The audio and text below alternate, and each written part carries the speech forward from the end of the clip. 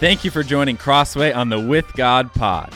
Whether you're in your car, in your home, on a walk, or with someone, we're excited that you've joined us for a deeper dive into Scripture, its tough sayings, and the people God used throughout. This year, we're going through the whole Bible, tracing the With God journey through the Bible, through the year, through us. And with that, let's dive into today's episode. All right, everybody. Thank you so much for joining. I am Chris Birch. And I'm Anson Tebow. And we just want to start off by saying thank you so much to everyone who has stopped us in the lobby, shot us a text or an email, and just said that they've been listening and enjoying the podcast. It's really encouraging, and that's a huge shout out to Anson, who has gone in and done a ton of research for all this stuff. I literally just stand here and introduce him, and then he takes it away. And put everything else, if you want to know who creates the names, the fun names of each podcast, that's Chris. So. That is probably my favorite part of the week. Like, I'm not joking right now. That is one of my favorite aspects of the job right now, is coming up with fun names. But again, just thank you so much for listening and enjoying this. And hopefully, you guys are getting something out of it. I know I am, as we are going through the With God Bible and just kind of hearing Anson talk. And it's very encouraging for me also. So today we are going to talk about slavery, and does God approve of it? Because in the Bible so far, we have seen like a lot of slavery, and we just left Egypt and the Israelites, and they were slaves there. But also from here on out, there's a lot of Israelites enslaving people after their wars, and then vice versa, where they go to Babylon and come back. And then in the New Testament, even Jesus talks about it. So what's God's view on it? And does he approve of it? Yeah, this is a really unique topic. It's one that we see in Scripture. Exodus 21 literally says in verses 2 through 6, when you buy a Hebrew slave, he shall serve 6 years, and in the seventh he shall go out free for nothing. If he comes in single, he shall go out single. If he comes in married, then his wife shall go out with him. If his master gives him a wife, and she bears him sons or daughters, the wife and her children shall be her master's, and he shall go out alone. But if the slave plainly says, I love my master, my wife, and my children, I will not go out free, then his master shall bring him to God, and he shall bring him to the door or the doorpost, and his master shall bore his ear through with an awl, and he shall be his slave forever. Ouchie. I apologize for laughing during that, but it's this thing where we see, all right, when you buy a Hebrew slave, he shall serve 6 years, and his seventh he shall go. Like, this is literal, like, here's instructions for when you have a slave. Yeah. And how do we navigate that? Like, how do we dive through? Because our picture and our imagery of slavery is this really negative, destructive, hard, abusive construct that was such a prevalent thing in American history, and is still prevalent in many cultures today. Right.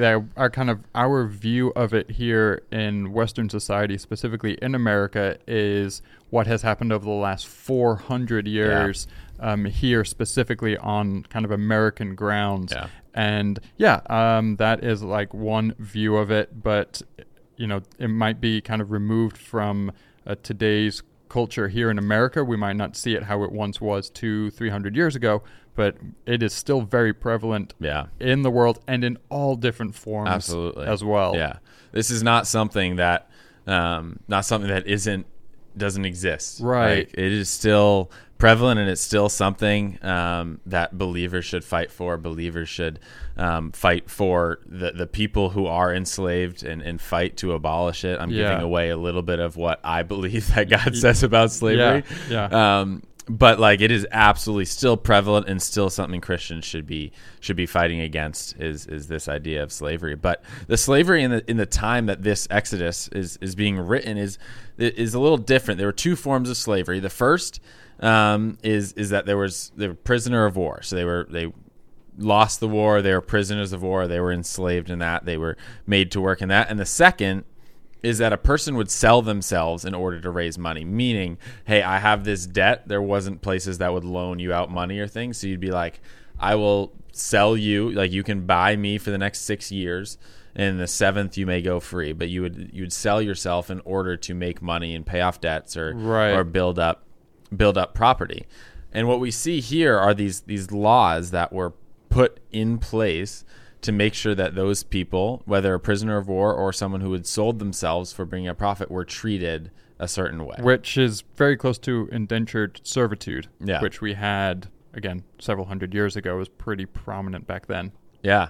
Yeah. And it's rather unique because like everything that was said in the law, in the Old Testament was said about slavery in the sense of like, these people will be treated a certain way. Like meaning there's laws in the Old Testament that are pretty descriptive of saying like if you hurt the person, if you touch them, if you flog them, that person is now free. Like that is the law.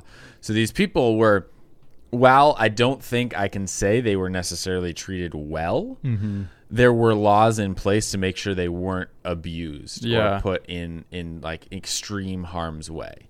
That does not mean it's not necessarily okay. It's this sort of idea of, if you remember the episode we did on polygamy, this idea that like you see so many of like the leaders within Scripture being polygamous. I mean, Solomon, David, Right. I'm thinking Abraham. of Jacob, Abraham, like multiple people in their lives that polygamy. And what this, I found this really unique thing that said, rather than God saying this is okay, meaning these laws about slavery, like here are the things you should do, rather than God saying it's okay, it's almost like he's saying, all right, this is a human construct that we're going to regulate.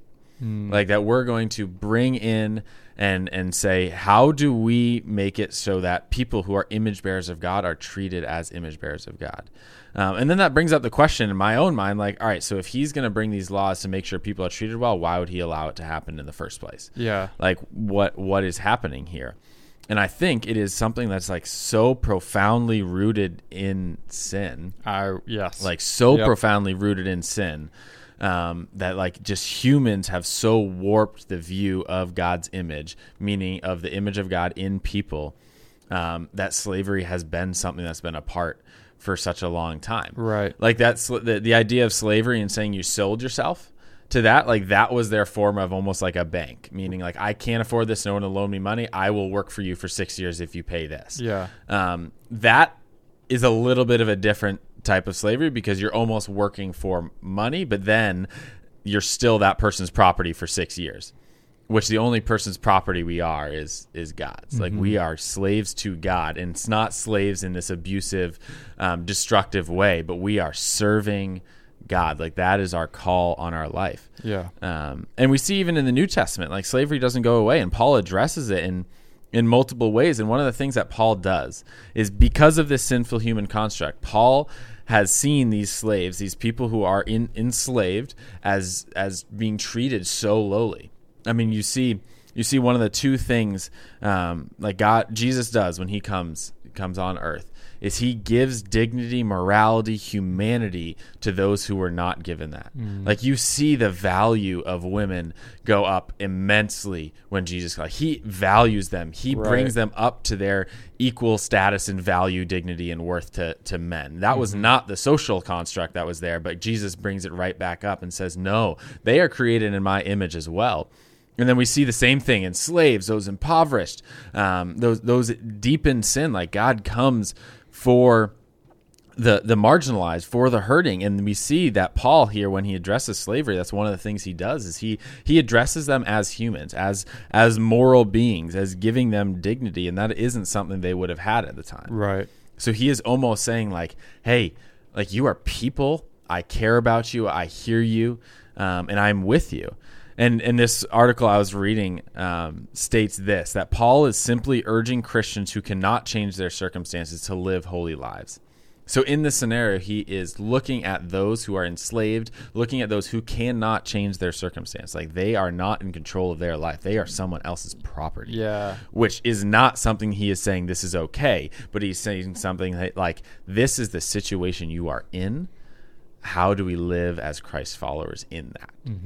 And I think that's something that like while most people listening to this podcast are not in this, everybody listening to this podcast are not in this scenario. Like, we do have some control over the things of our lives. We're not stuck in certain situations. Yet we still have to find ways to live like Christ in our situations. Yeah. We still have to find ways to live like Christ in these. And sometimes we do feel stuck. We do feel stuck. And in no way am I comparing our feeling stuck to actually being stuck. Yes. But there's this idea that Paul is saying, here's the situation you're in. How do we serve? How do you serve Christ in that? So we see slavery all throughout, but one of the things I think as you read Scripture, while slavery is in it, while it's this idea that God deals with in the Old and the New Testament, what we do see most clearly in the character of God is people being treated with dignity, people being made in God's image, and people being loved. Like, love one another as I have loved you. Yeah. And it was one of the things with this idea of slavery is it abuses people. It takes away, strips away their the way that God has made them, God's image in them. So when we look at slavery in Scripture and we look at it as believers, we don't see it as this thing that is okay. Right. We don't see it as this thing that God permits. We don't see it as this thing that God is like, yeah, I'm okay with this. This is something that is from me. We rather see it as a sinful construct that has brought its way into society. And now as believers, we are called to live for justice. Like, God is just. To live, to love God, to show justice, to love mercy, to act and walk humbly with our God. Like, we are called to fight for those who are hurting, fight for those who are stuck, fight for those who don't have the ability to fight for themselves. And I think that's one thing throughout Scripture. We see that slavery abuses people. We see that slavery strips away rights. We see that slavery strips away dignity. And we are called to love. We are called to care. We are called to bring justice.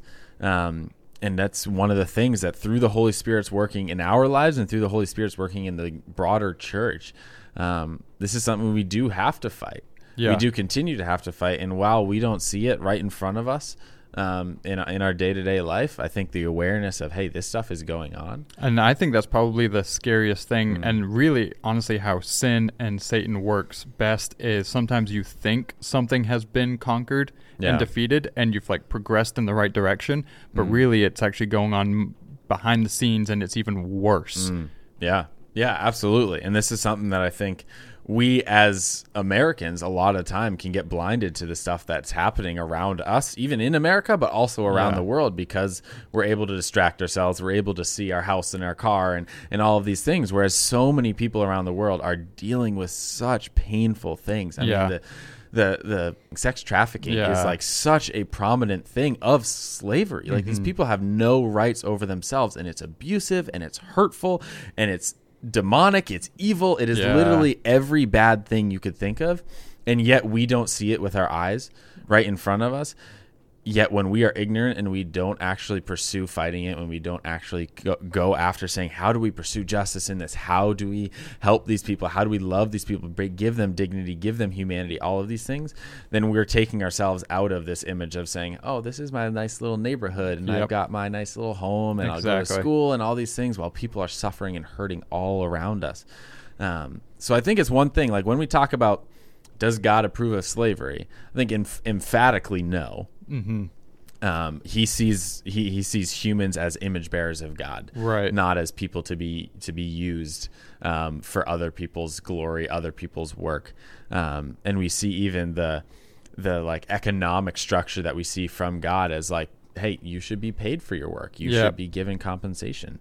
So I think emphatically no, but I think also when we talk about this idea or this topic of slavery, this thing that we should remind ourselves and humble ourselves first of God's grace in our own lives, but that grace isn't grace to then be given to just sit on. It's grace given to then go, hey, how do we do something with this? How do we go love people, fight for justice, fight for those hurting, fight for those marginalized? And we can start right in our communities and build from there. I mean, God calls a lot of us to our community, and He calls a lot of us out of our community. So how do we navigate that? I think that's listening to the Holy Spirit in your own life. Absolutely. But I think it's something that no, God does not approve of slavery, and he actually, I think, calls us to deeply fight for those who are enslaved by it. Yeah, that's a great word, dude. Much appreciated. And I think it's great to be part of a church that is very active in like human rights. And Pastor Dave is very aware and sensitive to such subjects and things like that. So, yeah, thank you so much, man, for doing all this. It is kind of a heavy topic, great to be going over, and thank you for all the research and everything. And hopefully on Friday we've got something a little more lighthearted for you guys, for the listeners. But thank you so much for tuning in, and we've got a storm coming in. Hope you guys are listening to this, and it is beautiful and snowy outside. And winter is coming to an end, but I think we got one more storm to deal with, right? One more. Yeah, so all right, Anson, thank you so much. See ya. See you, Chris. Thank you for joining Crossway on the With God pod. Make sure to catch all our content on Sundays and during the week. See you next time.